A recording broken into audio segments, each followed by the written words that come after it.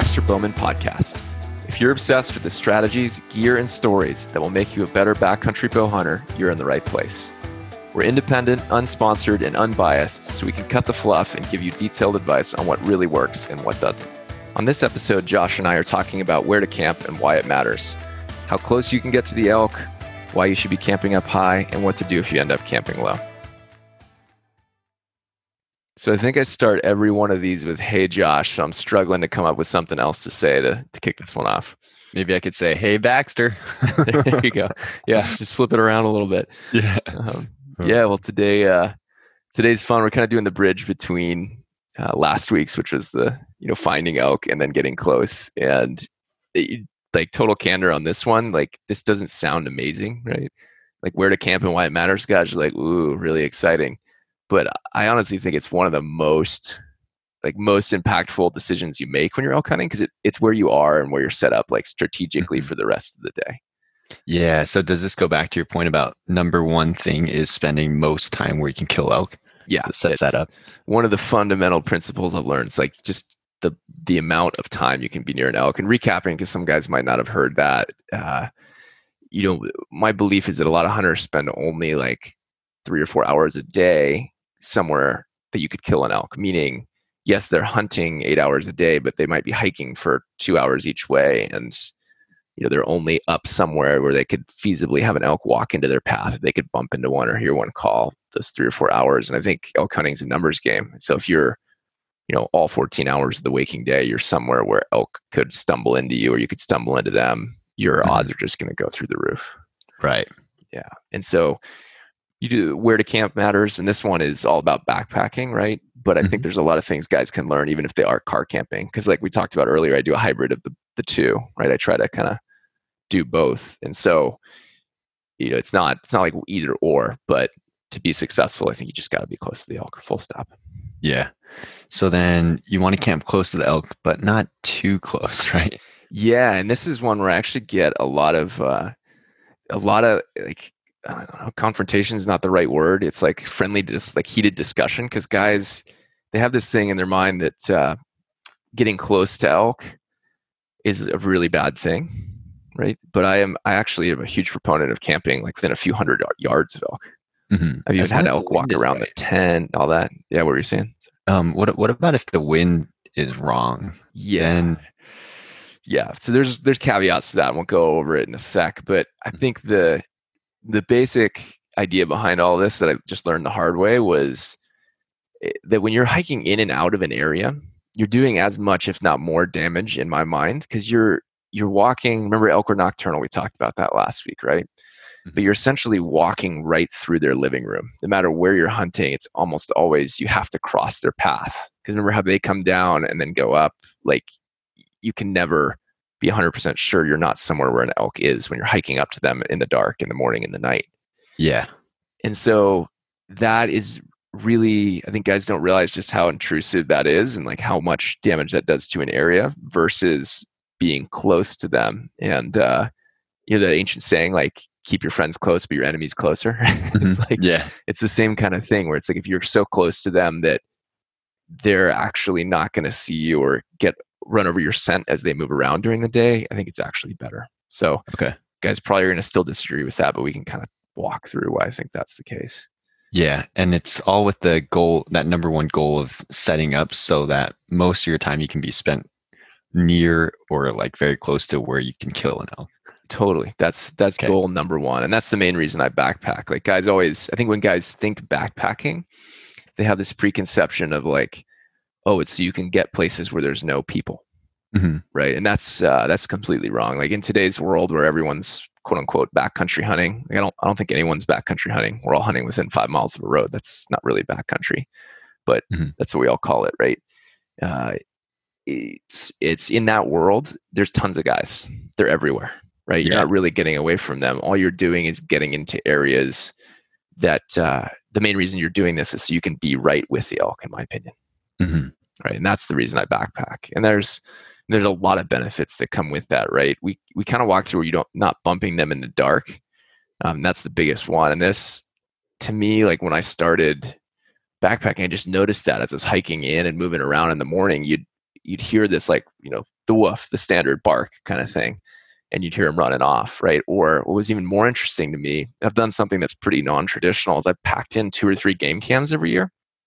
So I try to leave one near the car, or what I call the exit area. I hunt in this giant valley the last few years that has a bunch of little small offshoots, and I know the 2 or 3 areas they leave that valley, and they move into it. So I put the cameras there because for me it's like an opportunity to learn: are they out coming in, or are they leaving? And that's largely due to me, right? Am I pressuring them? And so I learned pretty quick that when I was moving around at night, lots of elk were leaving the area. And then when I wasn't moving, or when I was up higher, none of them left the area, or they came into the area. And so I think it's almost, their senses are so much better than ours at night. It's impossible to know that you even spooked them a lot of the time. Yeah. So, and I'm not like, don't get me wrong, I'm not saying don't ever hike in the dark. You have to, right? Like, it's just a necessary evil. But I think that was that kind of scientific approach of watching it and like learning about, are they moving in or out, is what really started to convince me. I already had a hunch just because of, spooking a bunch during the night, but that's kind of my piece on that one.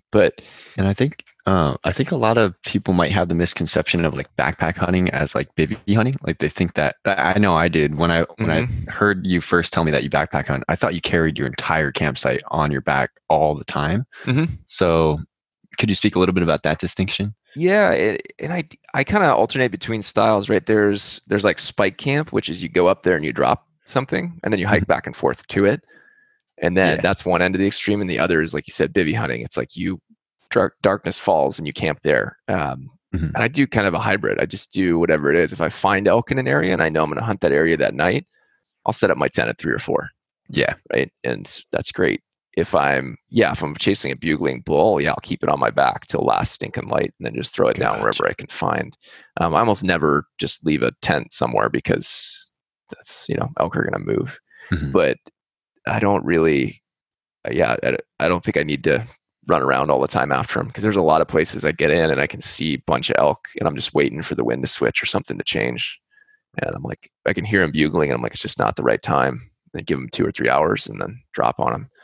So, yeah. And so some other benefits to backpacking before we get off that. Like, here's one of the biggest ones, and guys are going to laugh, is that you can sleep in. Like, you can actually get good sleep backpacking, because you guys, their thought is, hey, I want to be at my campsite because I get better sleep there. I have a thicker mattress. And yeah, that's true. But if you're getting back at 10, you haven't really eaten, you're waking up at 4, like 5 or 6 hours of sleep for a week. Oh man, day 3 or 4, you're zonked, right? But with backpacking, if I blow an opportunity or I've been hunting, I'm back to my tent in 10 minutes. And when I wake up in the morning, I can be to where I want. If I'm a few hundred yards away, I can be to where I can kill an elk within 5 minutes. Right. And so I'll sleep from 9 to 6. So I'll get great sleep, right? I'll get 8 or 9 hours of sleep. And we talked about with my gear choices, I take a wider pad, a warmer bag, like a pillow. I'm really, really into getting good sleep. And so I think the irony of it is that backpacking is great for lazy guys. Right, because you don't have to hike in and you get better sleep. But that's all with the caveat of choosing the right campsite, right? Exactly. Yeah. And there's 2 more, like with the backpacking, there's like 2 more things about being in a good campsite that really matter. And one is that, like, you're always on time. And this one, like elk, like we talked about, they move in the morning and the evening, right? They're out of there. And so if you're hiking in for an hour and a half and you're 5 minutes late, you missed them. Right. And so you're also, if you got a good campsite, you're like right where they are the second they're there. You never miss them, unless you miss your alarm. But that's pretty impressive, because you usually have to sleep with your phone so the battery doesn't die. Yeah. And then the last one that's harder to like quantify or put numbers on is that it's easier to be patient. Right, a heck of a lot easier to be patient, because a lot of the time when you hike in or you're moving somewhere, you know dark is coming, or they're going to move, or you're like, oh, I got to return to the car, and so you kind of want to make a play, want to make something happen. And there's plenty of times in elk hunting you have to make things happen, but there's also plenty of times where you're like, thermals are wrong, man. They're in the wrong area. I don't like it. He's not fired up. This other bull moved in. I need to wait till he's gone.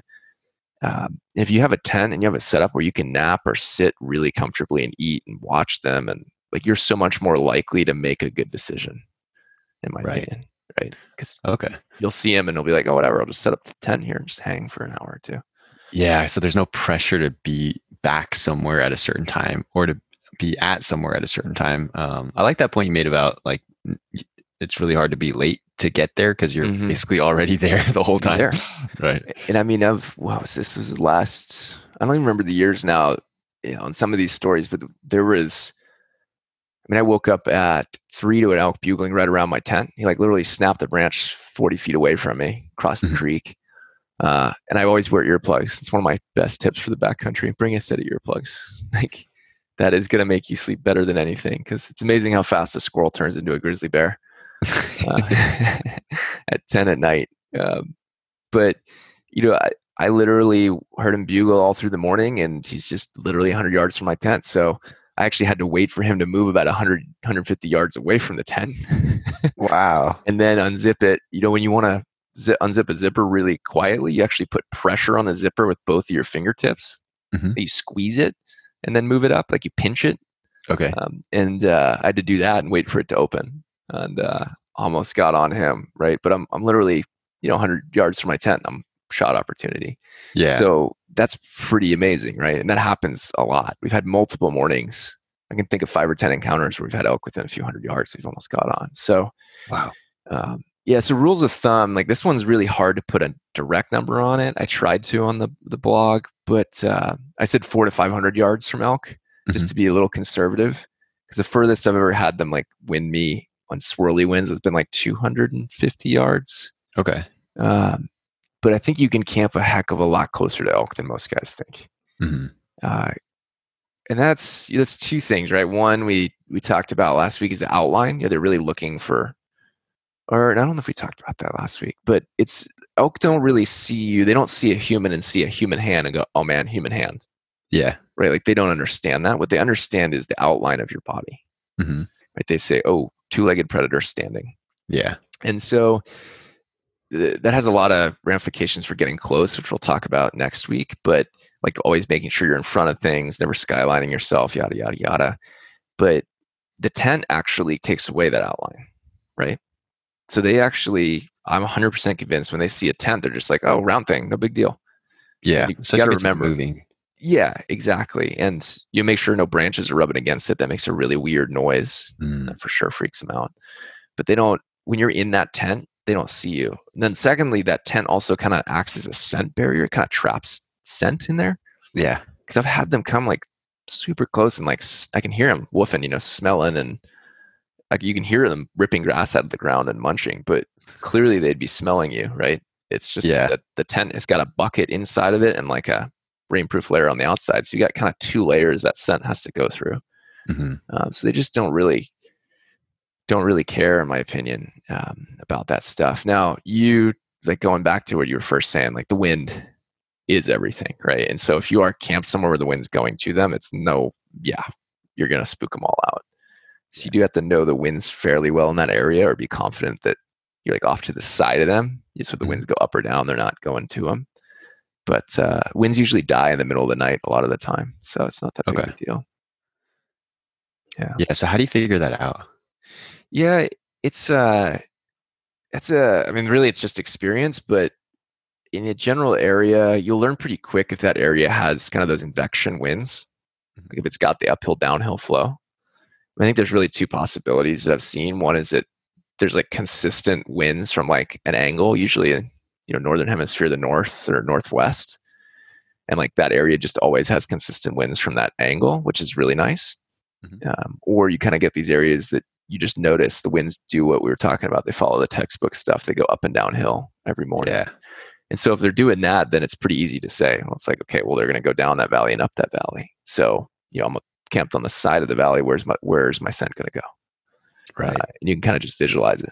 So even if you don't know the area, when you hike in somewhere and you know the general winds in that area, you're like, okay. And this is something I'll say, and we can talk about more on the Getting Close podcast, but there are areas where elk are literally unhuntable.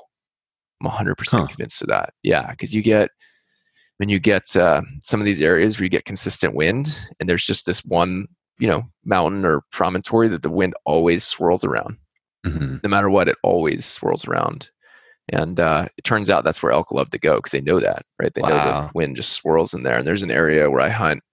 I see the same bull every year, 4 years in a row now, or three. Yeah, 4 years in a row. I've seen him there. And he is literally unapproachable. I've sat there like so many days trying to get close to him. You just have to wait for him to leave that area because they just know it. That's crazy. They found that secret spot. Where Yeah, they're no, there's three or protected. four like that where they're the same bulls there every year, but this one's Wow. in a. He's the biggest of all of them, of course. He knows the best spot. Right. He'll kick the other ones out of there.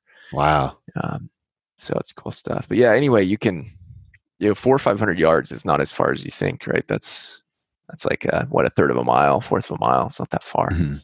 and that's great because you can cover that distance, without a headlamp in about 10 minutes at night if you got any sort of moonlight. Yeah. Wow. Okay. So 400 to 500 yards away, and then did you say up high? Yeah, so that's what we kind of talk about next is like where to camp, right? Like up or downhill. And so I'm actually a huge proponent of camping up high if possible. And that's one of the biggest reasons guys don't want to do that is it's so stinking hard, right? It's a lot of effort to get up there. And when you do find elk, you almost never, oh, it's a lie, but it's rare that they're like at the same height as you. So you almost have to go down after them and then come back up, Mhm. which is guys don't want to put in that level of effort. And you also are going to struggle with water, right? Like there might not be a water source up there. So you're going to have to bring a lot of water with you. Oh, so not only do you have to hike back up, but you have to carry more weight too. Yeah. And that's, I'd say 50% of the time there's water, 50% not. Like you can still be up high and find like a little creek or a lake or a basin or some sort of little seep and be fine. But yeah, sometimes you're like, you just have to, like if you're there's this one ridge, for example, I love to go to every year. Mhm. And I think I put a lot of photos of it up, and it's between two basins and it has the world's largest wallow I've ever seen on it. I mean, it's got to be like 30 yards by 40 yards. I don't even know. It's huge. Huge. On the side of a hill. And the elk, there's always 3 or 4 bulls in the one little basin on the one side of it, and there's another one in the bigger basin on the other side. Mhm. And yeah, it's just a little finger ridge you got to camp out on. And I actually had to kick in. I camped out on the tip of it, and then I realized they're all walking literally around me in the morning. And they were so close to my tent that I couldn't even get out of my tent in the morning. So it's like, okay, so I had to go kick out a campsite with my boot about 200 or 300 yards up the ridge. Mhm. But there's no water. There's nothing up there, right? It's completely dry, Right. other than that wallow. And trust me, you don't want to drink that water. Yeah. And so that's it. I've got to bring an extra few liters up there, right, to go Mhm. get to them. But I can wake up every morning and see 40 elk on either side, and I know exactly where I'm going to hunt and drop on them for the day. Dang, that's crazy. So you want to camp up high, but is there danger in skylining yourself with a tent? Yeah, I think always try to camp like inside of trees for like wind protection, if nothing else. Like that's one of the dangers of camping up high is like you're exposed, and you do have to have like the right type of shelter. And this is also another reason I'm a big proponent of like a double wall tent, because you can actually last through a storm and that kind of thing, and like a very warm sleeping bag, something that's actually rated, EN rated 10 or 15 Mhm. for most guys. Because you have to really be concerned about that if you're up high, right? If you're down at the bottom of a basin, anything short of like a top tier winter storm is not going to do anything to you. Right. Versus up there, you get a pretty powerful cell coming through in the afternoon. Yeah, it can be a fun, a fun few minutes. Yeah, and also, like you said, you don't want to skyline yourself at all. Yeah, especially when you're getting out of the tent, right? And like if you're walking right along the ridge, then all the elk on either side can both all see you, huh? Oh yeah, for miles, like Yeah. a mile or two. Yeah, you've ruined the area, right? It's easy to do, but yeah, and there's we talked about some of the benefits, but there's really a few others. First is it's super easy to locate them, right? Mhm. Like that's what we talked about. That's game number one is trying to find them fast. And so we talked about sight. It's just, of course, it's way easier to glass. Like you want to camp kind of near a glassing point, and just you can find them fast that way. If you're in semi-open country, at least, Yeah. or open country. But the sound bit we talked about last week, you can just hear them so much easier, right? Mhm. Oh, that's right. That's It's right. like you can. One thing I forgot to cover then, and I was thinking about it the other day. was that elk there's a lot of the time they bugle super soft. Mm-hmm. Like I've been around a lot of bulls that only bugle soft enough so you can hear them for 200 or 300 yards, maybe 400 yards if you're in the timber. Mm-hmm. So I think that's an adaptation to like people bugling at them and to wolves, things that are around that just want to hear them. And it's still the exact same noise. It's just super soft. Mm-hmm. And when you're up high, like you can actually pick those out. So even if they're like half a mile down in the basin, just because you're above them, there's nothing between you, you can still hear those super faint little like midday kind of close distance contact bugles. Yeah. So being up high is super beneficial for that, right? Mm-hmm. Do you hear them better because it's like the noise is just traveling through air and it's not like bouncing off a bunch of trees and exactly. Yeah. Or it's not like, going off of, getting hit by some ground or something like that. It's line of sight is the same as line of sound. They're both just waves of things. So you got to get to your eyeballs, your ears, either way. Yeah. But so now we're into the good stuff. Like the main reason I'm a big proponent of hunting elk all day, hunting elk up high, like camping up high, is that you can hunt them all day. And so let's walk through this logically. As we talked about last week, elk are down low during the night, they're up high during the day. So if you're down low, you can hunt them when they're there. But if you're starting to hunt them anytime past mid-morning, you're doing what? You're chasing them up the hill. Yeah. Right? Or you're hiking up to them middle of the day.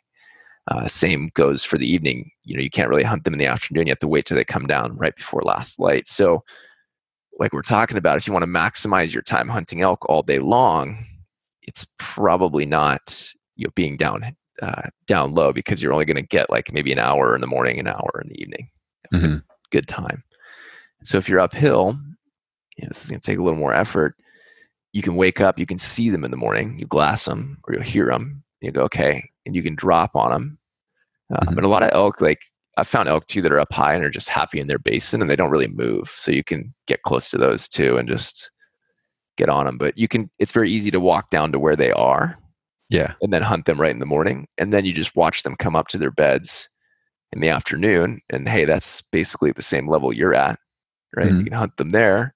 And then when you found them there, you can hunt them all afternoon, or obviously if the winds aren't right, you're just sitting around, but then you know where to go to get between them and where they want to go at night. So just by being up there, it's a heck of a lot easier to be able to hunt them all day long versus having to kind of chase them around and try to find them. Oh, interesting. So it sounds like camping up high, basically you're playing chess really well. Like you're strategically placing yourself in positions where you can go maybe like ambush them, I guess, or like catch them in their natural like tendencies versus like being behind the 8 ball all the time. Yeah, exactly. And if there's one, like I can sum up all of next week's podcast in one sentence, which is, getting close, like making a shot happen. It's get where the elk want to be. Because this makes sense. You're driving down a freeway and you're like, I need gas. And you look at the map and there's a gas station like 6 blocks off the freeway. You're like, screw it. But you're driving up and you see that Exxon right on the off ramp and you're like, nice. Right? Like you pull over and you hit it. It's the same as an elk. And so whether you're ambushing them, you're stalking them, or you're calling them, I'm a huge believer that they're going somewhere they want to be. And if you're kind of already there, they're much more likely to come check it out. Especially with calling. So if you're calling at elk that are walking up the hill, I think you have like a 1 in 10 chance to get them to come back. Like a bull's just going to grab his harem and roll. But if you're kind of off to the side on the path they're already on, or the same kind of contour line of elevation, that bull's like, oh yeah, this, like, I'm just going to go check that out. It's on the way. Right. Interesting. And do you think maybe another reason why they're more apt to do that is because they're already on the way? Maybe they just think that there's elk, like you're just another elk. Exactly. That they see all the time, or they know is going to be there all the time. Yep, totally. And I think predators, most predators follow prey and then wait for the right chance to jump on it. They're not like humans. They don't really have the optics or the higher level neocortex to go, I'm going to get in front of these things and ambush them and wait at this point. Like certainly animals do ambush them, but they ambush them by following them and then running ahead of them real quick. Right. It's like setting up and thinking ahead of time. That's a human thing. Right. And so they don't really naturally think about that, I don't think. I mean, I'm just learning every year, so subject to change, right? But I really think they don't understand that. And so if you're somewhere where they want to be, you're like you said, they also think, oh, only an elk would be where I want to be. So what's going on? Right. So this is why, like, this doesn't sound like the world's sexiest podcast, but all of a sudden you start to see the pieces click and you're like, yeah, this is like strategy at a higher level, right? Yeah. Wow. It makes everything else easier when you're up high or a little bit up to the side. And another big one for that too is, and we'll get into this because I don't want guys to think, or you to think, that like camping down low is a bad idea. I probably end up camping down low 40% of the time. Oh, okay. We'll talk about that in a minute. But one of the other benefits of camping up high is you have more options, right? And so if you found a bunch of elk and they're bedded somewhere, they don't always go to the same meadow every day. They might hit one meadow over here. They might hit that basin the next morning, but they'll kind of bed in the same area generally. And so if you're camped down low in one little basin, you've made 100% bet on one tiny little area, right? Yeah. And like it may or may not pay off. It's just a lower odds bet. Versus if you're up higher and you can see four basins, or you're kind of like on two sides of a ridge, you now have the ability, you just have more irons in the fire, right? You have more chances. You have 4 times the amount of chances to go somewhere where an elk is. So you wake up, you look down, you're like, oh, they're in that one. Here we go. Yeah. And so I like that because it gives you just so much more optionality of like getting to where the elk are. Right. But if you do camp out in a basin, does that mean like you're committing to that basin for the next day, or? No, I mean, you can always move, but yeah, you wouldn't really want to move for like the hour of morning when it's going to be good hunting, right? Oh, I see. Yeah. I see what you're saying. That golden period of time, you're pretty much committed. Gotcha. To get in there. And, finally, I think you're way less likely to spook elk up high because it's not an area they naturally walk to, versus at night, they walk down into the low country and walk all around it. Right. And so, like we talked about, if you're in your tent and all is good, no big deal. But yeah, there's periods of time where you're not. So you're kind of walking around, leaving your scent all over the place and right around where you're going to camp. And that's going to be right around where they walk. Right. So I've spooked very, very few elk when I'm camped up higher because they just don't really, they spend very little time in that area. Gotcha. So you're camping close to elk, but not like right where they are. Right where they are. You're like kind of just off to the side, right? Interesting. Yeah. So, I mean, so that's it. That's kind of why up high. But again, this is all super hard stuff to talk about because we're not talking specifics. We're talking like generalities. And you might get to a certain area and there's just things about it. You're like, oh, I should be here. And so down low, like we talked about, camping down low there's nothing wrong with it per se. I mean, the drawbacks now. We've talked about the benefits of camping up high, but like situations where I think it makes great sense to go down low is when it's when you really know that elk are in that area. So like, for example, there's a spot where I shot my bull last year. That's like a meadow in this little tiny kind of box canyon. And I know every morning elk are there because there's 2 or 3 bedding areas that elk can come from down to that area. I put a game cam in there. I'll get something to light it up every morning, right? They're always in that area. Or say you're somewhere the night before and you glassed a basin and they've been in there every day. You've been glassing it across the valley and you just see elk there every morning. You're like, okay, like this is a good spot to be. So if you're pretty convinced, it doesn't really matter that you're only betting in one spot because it's high odds. Right. Yeah. That makes sense. But then, so if you do see them in one basin, time and time again, it's okay to go camp in that basin? Yeah. Now this is where it gets hairy, right? And I think of all the times you have to think really smart about your campsite, it's when you do this. But again, I was camped. Well, obviously the one that I shot was within 40 yards of my camp, right? Last year. I walked right into it. But he walked right down the path. I intentionally camped in a spot where I knew that they could walk by, and he did, right? So you just have to think it through. And I guess I have 3 tips on this. One is like, if there is a creek, camp next to it. And the reason for that being the noise disguises you a little bit. You make a ton of noise just walking around and chatting with your hunting buddy if you've got one, or all these weird. There's 2 types of noises in the woods, right? There's like breaking branches and cracking pine needles and scuffing dirt. Those are natural noises, no big deal. But then there's like human noises, which is the synthetic jacket rubbing on itself. It's a metal clanking against metal. It's a carbon arrow popping off a riser. It's, you know what I mean? Yeah. And those are sounds that are completely foreign to an elk, and they freak out the second they hear them. Versus, you break a branch, they're certainly going to look for you. But if you mew or make a little cow noise, they're like, whatever, it's a cow. So the creek kind of, especially if you get somewhere where there's a little bit of rapids or tumbly stuff, it's going to help disguise some of that noise. And then I also have this pet theory that the humidity down there helps trap a little bit of the scent. Interesting. Yeah, because I've just feel like I've had less problems with my scent drifting around if I'm close to a creek. Yeah. The only downside with that though is that, man, oh man, it can get cold in creek bottoms because all the cold air filters down. And if you're somewhere that's super high humidity, like we camped in an island in a creek one year, and I will never do that again because basically what happens is all that super humid cold air gets in there. And I mean, if people that are familiar with humidity and dry environments, it's a heck of a lot colder at the same temperature when it's humid. Yeah. But also, humidity kills the loft in your down bag. So it's everything about it is cold. So I try to camp up, maybe like next to the creek, but 10 feet up or something like that. It's kind of nice. But so that's kind of like a little hack for that. But you have to be super careful when you do that because obviously elk want water. Yeah. And so I like walk up and down the creek for maybe a quarter of a mile and find an area where they're just not near it. Because if they have areas they like to go, right? Yeah. If there's one thing I can help you with on like elk traveling behavior, it's that they're lazy like us.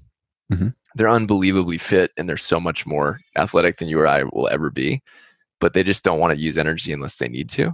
Yeah. So they kind of have these defined paths, and that's part of the fun of hunting the same area for me over time is like I just start to learn where they go and where they want to go. But for example, they'll always go over a saddle if they can, right? They don't want to go up over the top of the mountain. Yeah. Or they'll side hill. But all that to say, they'll tend to access a creek in like a few different places because coincidentally, those are the areas where it's easy to come down the hill there, or it's easy to get down the bank, or it just kind of naturally is on the easy path through that valley. So there are areas of the creek that just don't have any traffic, right? Yeah. So go look for one of those if you're going to camp in a basin. Yeah. But in that basin, so you said there was a path near where you camped. How close would you camp to that path before it gets sketchy? Yeah, in this one, to be totally honest, this was it was lightly used, right? I was not camping near the main path they got in. I know there's like five or six different paths into that area, and like 2 or 3 of them are just hammered. And this was like one of the kind of random ones for them to go down. So I camped, 40, 50 yards from it, which is just far enough that if they walk by, you're not going to be right in their path. But it's still bow shot away. So that's kind of where I went to. Yeah. Two other tips for camping down low. Before we move off of it is one is kind of move off to the side, right? This is really hard to visualize on a podcast, but your wind goes up and downhill, right?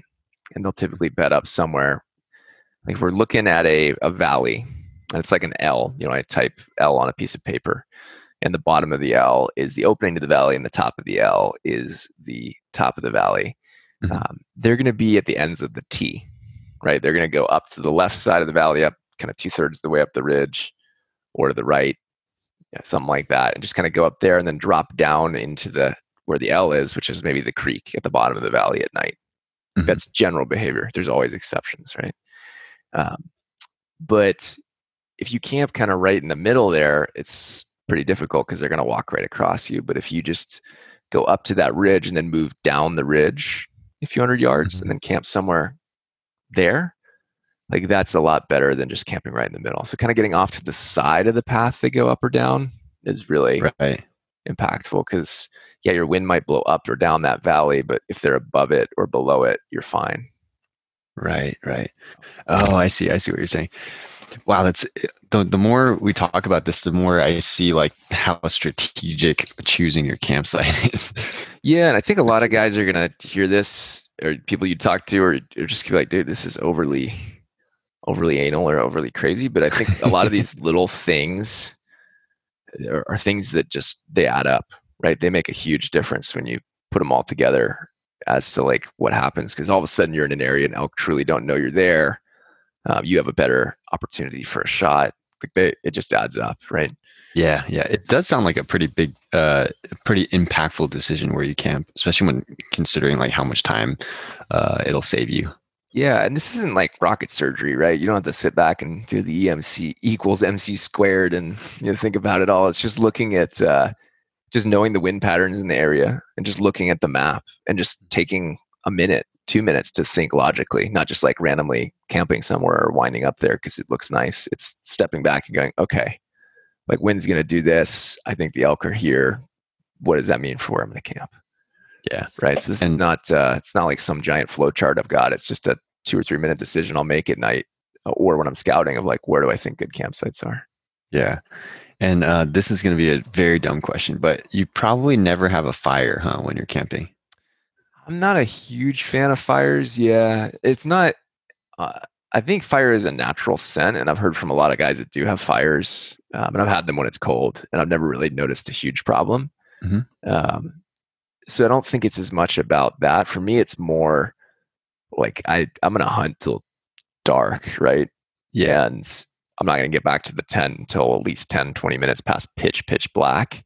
Mm-hmm. And then at that point, like I got to start a fire and burn it and get it to the point where it's safe to go to bed is going to be an hour and a half. And like, I'm tired. I want to go to bed, So it's like, there's not really a great opportunity for it, I guess. Mm-hmm. The fires I've had most of the time are during the day to cook a grouse, like midday. Nice. So yeah, cool. That's the main reason I'm not a huge fan of fires. Just so much time and effort to deal with. And what about if you're up high and you have a fire? Then everyone can see you, right? Everyone can see you. The elk can see it. I also think if you're down in a little valley and you are having a fire, and it's cold air. There's inversion layer. You're filling that whole valley with smoke. I do think there's something to that.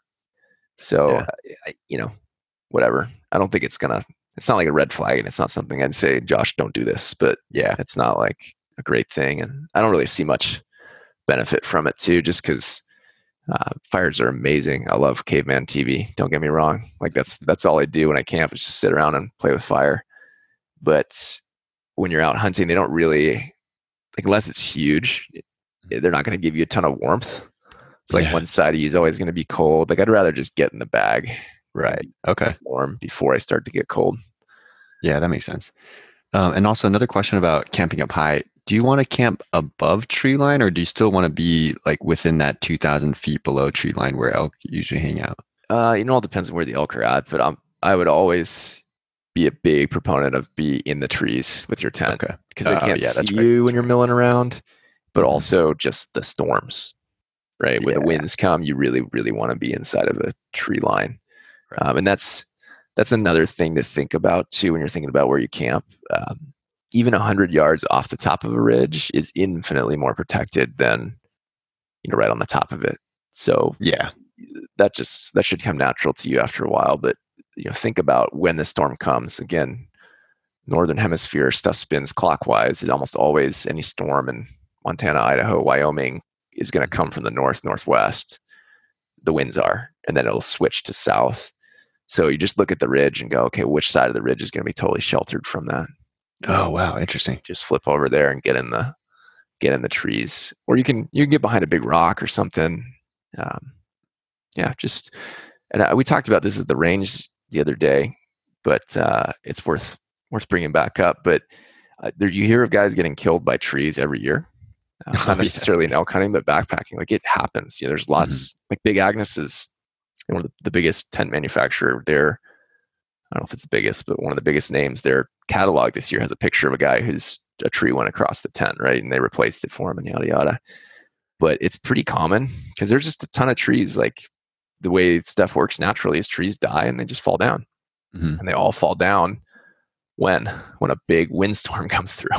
Oh, right. And if you're camping right next to one. So man, I've been in the woods once and had one boom like 20 yards from me, and I wasn't in threat of dying, but it opened my eyes to like, whoa, wow, that could happen. So now every time I set up my tent, I always look up, look around, just check out where are the dead trees and where can they fall. Because there's been times where I've been up there in really, really big storms, especially now in the West with all this beetle kill.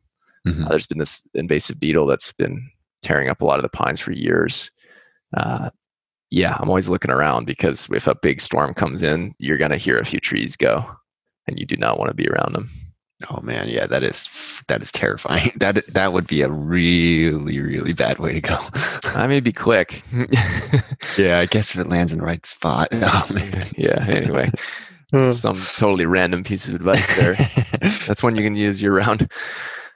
But more so in elk season, because those are the first storms of the year. September is when the first big ones come in, and so I think you have much higher odds of hearing trees go down, in my experience, than I'm backpacking June, July all the time and hardly ever hear any. But September, that first big storm comes ripping over the ridge, and yeah, you're going to hear a few.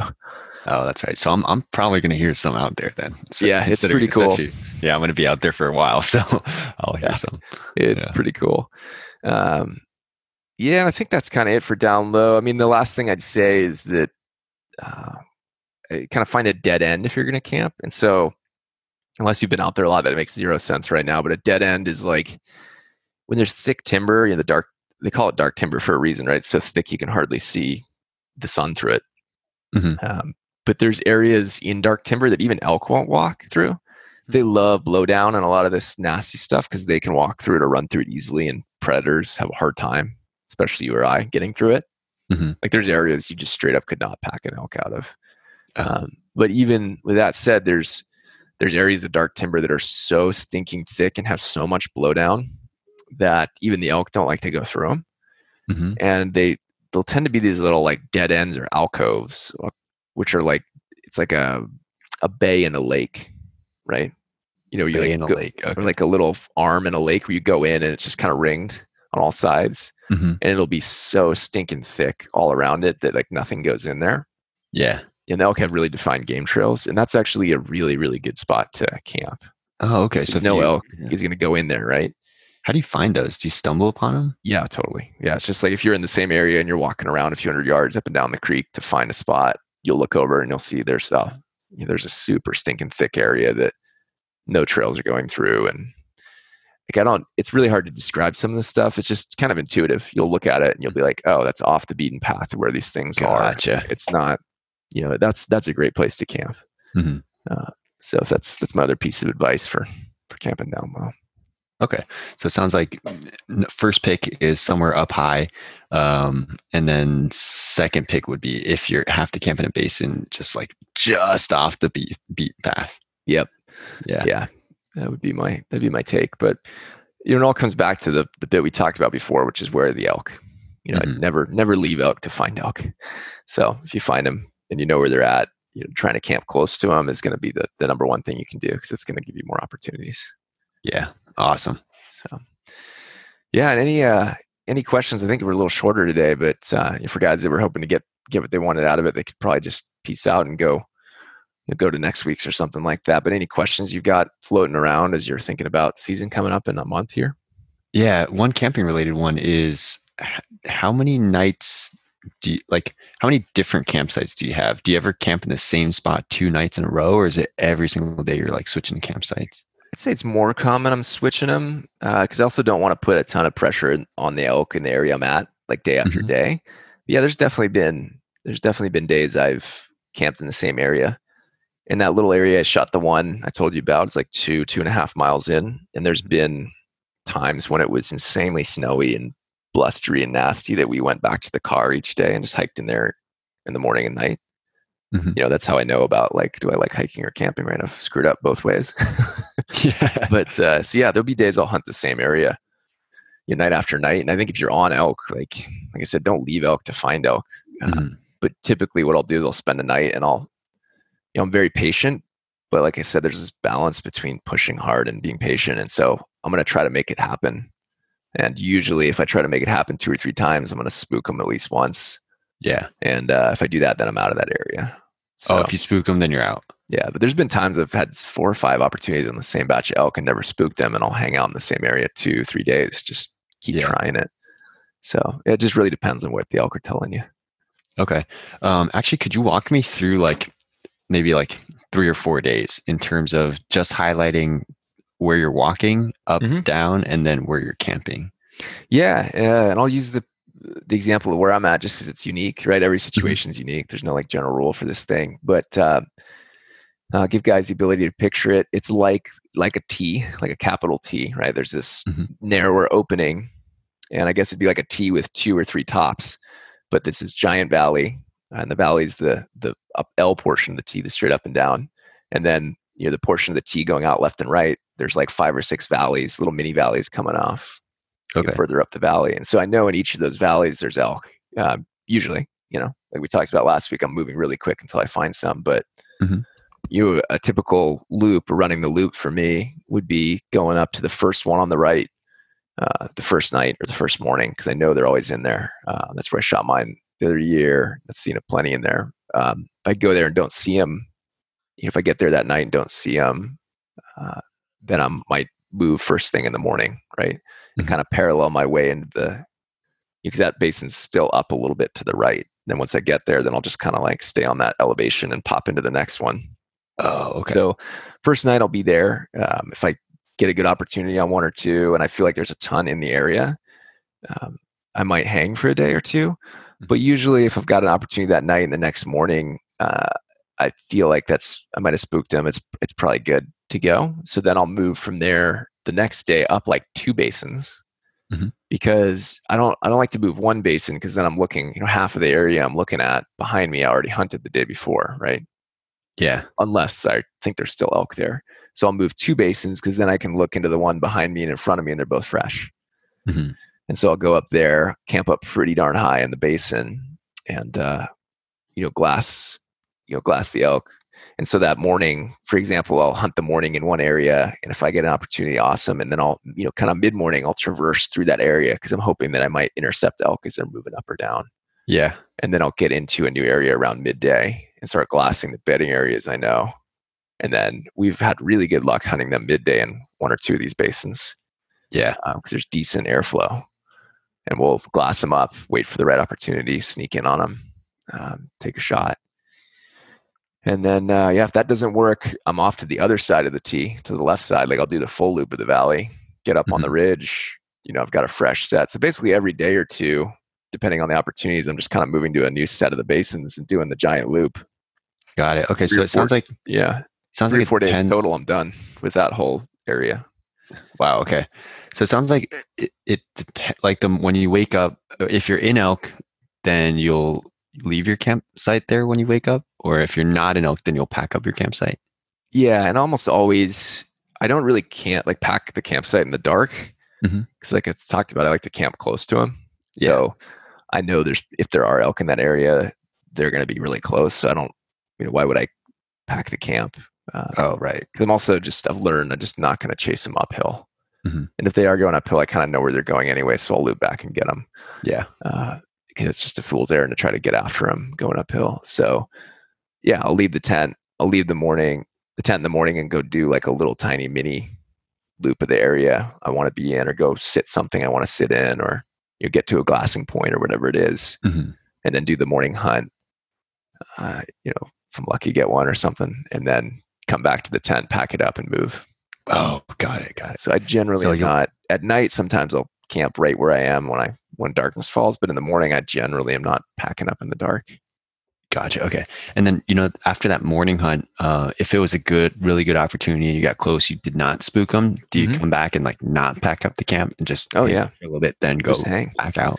Yeah. And generally my camp's going to be somewhere that I can, it's a little higher, right? So I can see them, or I can see the bedding area, or I can monitor it really easily. So I'll kind of come back to the tent and like nap and watch them, or go to somewhere I can watch them that's close to the tent, just kind of hang out.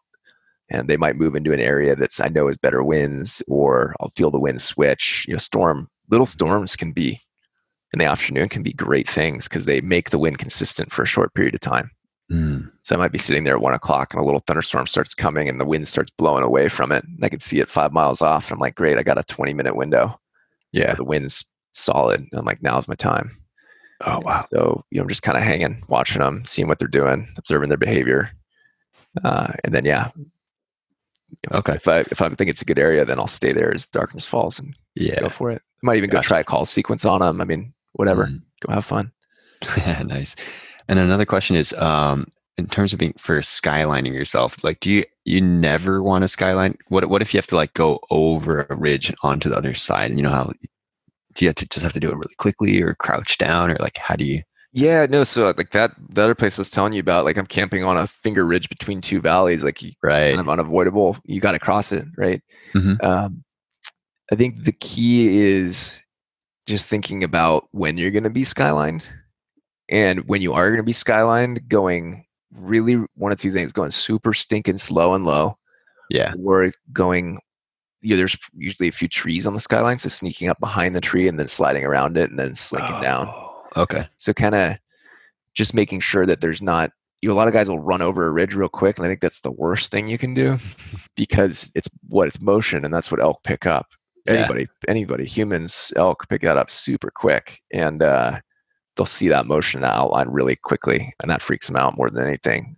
And that's not me just pontificating. I've done that a few times and seen them all run out of the area. So yeah, if I'm on a ridge, I'm just hyper aware of what the things behind it. And I sit there, like before I cross the ridge, I'll stop for a minute and think like when can the elk behind me see my outline and when can the elk in front of me see my outline? Oh, okay. And just kind of slide over real slow. Okay. Gotcha. That was a huge mistake I made during my scouting trip. I camped pretty up high, like right on top of a ridge. There were trees behind me, which was good. Yeah. But then, it was kind of like a finger ridge, and then I would just walk the ridge. Yeah. Not right on the ridge, but right on the other side. But then I would just when I come back up, I would just walk right over and then to the other side. So I basically skylined myself for like a couple minutes or so, 30 seconds. Might have been why you didn't see any. But probably both sides, nothing. Yeah, there's nothing wrong. Like hiking a ridge or walking a ridge is some of the best hunting ever because you're up high and you can see them and you get different perspectives on a basin. That's one thing you can't underrate with glassing and a lot of these other things is like if you're 300 yards up the ridge, your view into the timber on the other side and down into it is totally different. Yeah. So walking a ridge is a good thing. The key is just like walk 10 feet below the ridge. Right. Right. And if you are super exposed, move super slow and just make sure it's always about what's behind you. Yeah. Right? Always about what's behind you. So just make sure anything in that valley. You have to remember the elk at the bottom of the valley has the best view of your outline because they're looking up against blue sky. Right. So you got to think about what's the lowest an elk can be. And if he's there, then like what angle would it be where any part of me would not have something green or blurry behind me? Yeah. And then if you are walking along a pretty exposed ridge and you're 10, 20 feet away, you check the angles, but it is pretty exposed. Like you can see the whole valley. There's no trees around you. Then do you have to walk pretty slow, like when you're going through that ridge? Yeah, walk and pause. And it just depends on everything. It depends on the elk, right? If there's a ton of elk in there, like I just wouldn't. There's, for example, one basin that I always find elk in, and there's a really, really nice ridge traverse off to the right, but the whole thing is open. It's just scree and other stuff, and there's really defined game trails in there, so I could walk on that, but I will never do that because they'd easily pick me up walking along that in the open, right? So if you know they're in there, you can't. But there's certain times like I got to get to this other basin. I don't think there's elk in there, or if they are, they're bedded in thick stuff. Like just run, not run, but I mean like move smoothly but fast. Yeah, is what it is. Cool. Yeah, I think like my first like full week, I'm just gonna be spooking elk all over the place and like figuring out how I'm affecting them in the area. Oh yeah, but there's only one way to learn this stuff. Like really learn it. I can tell you this, and we can talk about it all day. But like the only way to truly learn is to like do it wrong.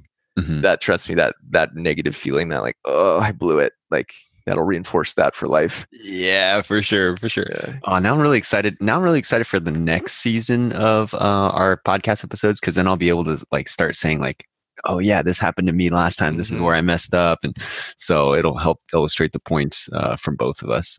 And it starts to like it adds up, right? And I mean, that's getting back to the whole thing we're talking about, and like maybe a good note for us to end on. But it's you will always be successful elk hunting if you define success the way you want. So if you're like, I am there to learn and become a better elk hunter and kill more elk, you can kill more elk without killing an elk, if that makes sense.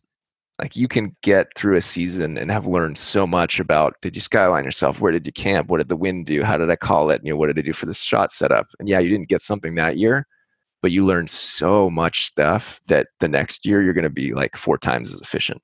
Right. Yeah. You're just banking in a bunch of knowledge and experience. That's why I'm going to stay out there the whole month if I can. Yeah. So like you said, whether or not I'm successful in terms of killing an elk, I should just still stay out there and bank a bunch of knowledge for investing in the future seasons. Yeah. And I get this a few times. I've gotten this from a few folks on different things. They're like, why are you writing things? You've only been elk hunting 5 years. I think first, so don't worry, I'm tying this in. I think first thing I say to them is like, oh, I've been really transparent with that. I've been telling everybody I've only done it 5 years, right? Mm-hmm. So I'm not trying to come off as some guy who's been hunting 30 years. But I think there is an angle of it of there's a big difference between hunting 30 years and like hunting hard, right? And so if you're doing 1 week a year where you're kind of just up there camping at the bottom of the hill, running up just to see if an elk shows up, versus if you're doing what you're doing when you're out there with the elk all day, every day, and you spend 3 or 4 weeks a season doing it, like that 1 month, you'll learn more than I think most guys would learn in 5 or 6 years. Right. And you get to watch the whole season unfold, every phase of it really deeply in one area. Yeah, exactly. And so that's what I'll tell guys too. I think it's like, it's quality, not quantity sometimes, right? It's, the best is quality and quantity. I think there's plenty of guys out there that hunt crazy hard and they've been doing it 30 years. And heck yeah, I would never say I'm that level of stuff. But I also think there's an aspect of this and what we're doing that's really helpful to guys, and that we're new enough. We know what questions to ask, right? I think when you've been doing stuff for 30 years, you sometimes forget a lot of the little things that newbies struggle with. And so I think that's part of why this has been so cool for me is I'm like just enough experience to be pretty confident in some things, but just fresh enough that I remember the exact questions and the difficult things you're going through that are like, might seem super simple to someone who's been doing it 30 years, but like, where do you camp is a fundamentally huge and important thing to think through, right? Where someone might just take that for granted. Yeah. And just in case you don't catch all the questions, you got a fresh newbie right here talking to you. So I'll catch them. Well, I think also a lot of guys don't know the questions to ask, right? And or like I'm we're all prideful to some degree. They don't want to ask the super basic questions. So that's one of the things I love about talking to you is you'll ask questions that I'd never thought of to even bring up, or you'll ask things that I might have thought I knew, but then we'll talk about it more and like, oh yeah, that, right? So that's why I think this is a really cool, valuable thing for even guys that are super experienced is you're covering so much ground that you get all the little details, right? Thanks, man. Yeah, I definitely am not afraid to ask stupid questions. As you should be. That's awesome. Cool. Well, I think that's about it on campsites. Any other questions on your end? No questions, but I did find a really cheesy quote maybe we can end on. And it's, who knows if it's actually from Abraham Lincoln, but the quote reads, and in the end, it's not the years in your life that count. It's the life in your years. Bingo. Amazing. That's exactly it right there. Yeah. That's elk hunting, man. And I think if you learn and you enjoy what you're doing and you're having a blast, like there's nothing more you could ask for in life, right? Yeah. That is success. So I'm excited for you. You're going to have such a good fall. Oh, I can't wait. Yeah. I went on a hike yesterday. I went halfway up and I was getting tired and I was like debating if I should go back, and I was like, elk. I just went to the top. Yep. That's awesome. It's already making you a better person. Look at that. Yeah. There we go. Good times. All right. Well, I think that's it for guys. If they want to keep in touch with this, the YouTube, the blog articles, podcasts, all that stuff, they can just sign up for the newsletter. Only 1 email a week. Pretty easy for them to follow along with everything new we're putting out. And best of all, they'll be able to follow you pretty soon through your journey here in the fall. Just see how it went. Yeah, my friends are asking me like, "Oh, wait, tell me all about it." And I'll be like, "It's going to be on the podcast. Just wait. I'm going to go into full detail on the podcast." We're definitely going to get it. What's the easiest way for someone to sign up for the newsletter? They just go to baxterbowman.com. It'll be there. We should probably start putting it in the show notes too. We'll put a link to that. Yeah, we should. If you just look at it, on iTunes, just look at the notes for them to grab that stuff there too. But and it's cool. It's exciting for me. Like I love it when guys email me. Like the reason I'm doing this, we're not really making, well, we're making $0 off of this.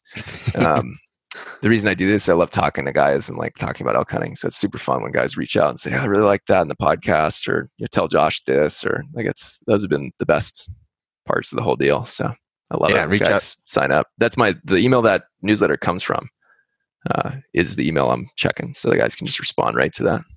Oh, cool. When they get the newsletter in their email, they can respond right to it. It goes to you and you'll be able to answer back. Every one of those pops up on the screen of my iPhone. So nice. Yeah. Cool. Good times.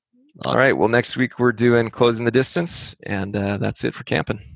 Oh, Closing the Distance. That's going to be intense. That'd be good. All right. Well, thanks, guys. We'll check in with you next week.